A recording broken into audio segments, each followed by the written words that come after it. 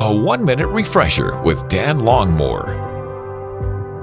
The other day, I was doing an insurance application for a church property, and when I started it, I found it was several pages. It was kind of daunting, and there were some questions I didn't have answers to, others I weren't sure what they meant, and then others that I had to go get more answers to from other paperwork and documents.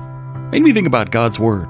Sometimes when we open it, it seems a bit overwhelming. It leaves us with questions to which we don't have answers, and sometimes we have to dig for more information, other passages of Scripture, commentaries, ask others about what they have heard about this passage.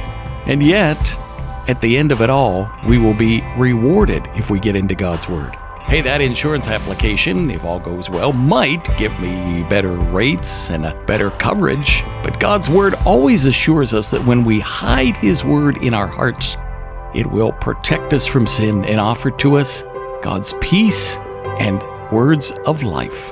How about it? Have you opened God's Word today? Refresh and renew with Dan Longmore. Afternoons from 2 to 5 on WRGN.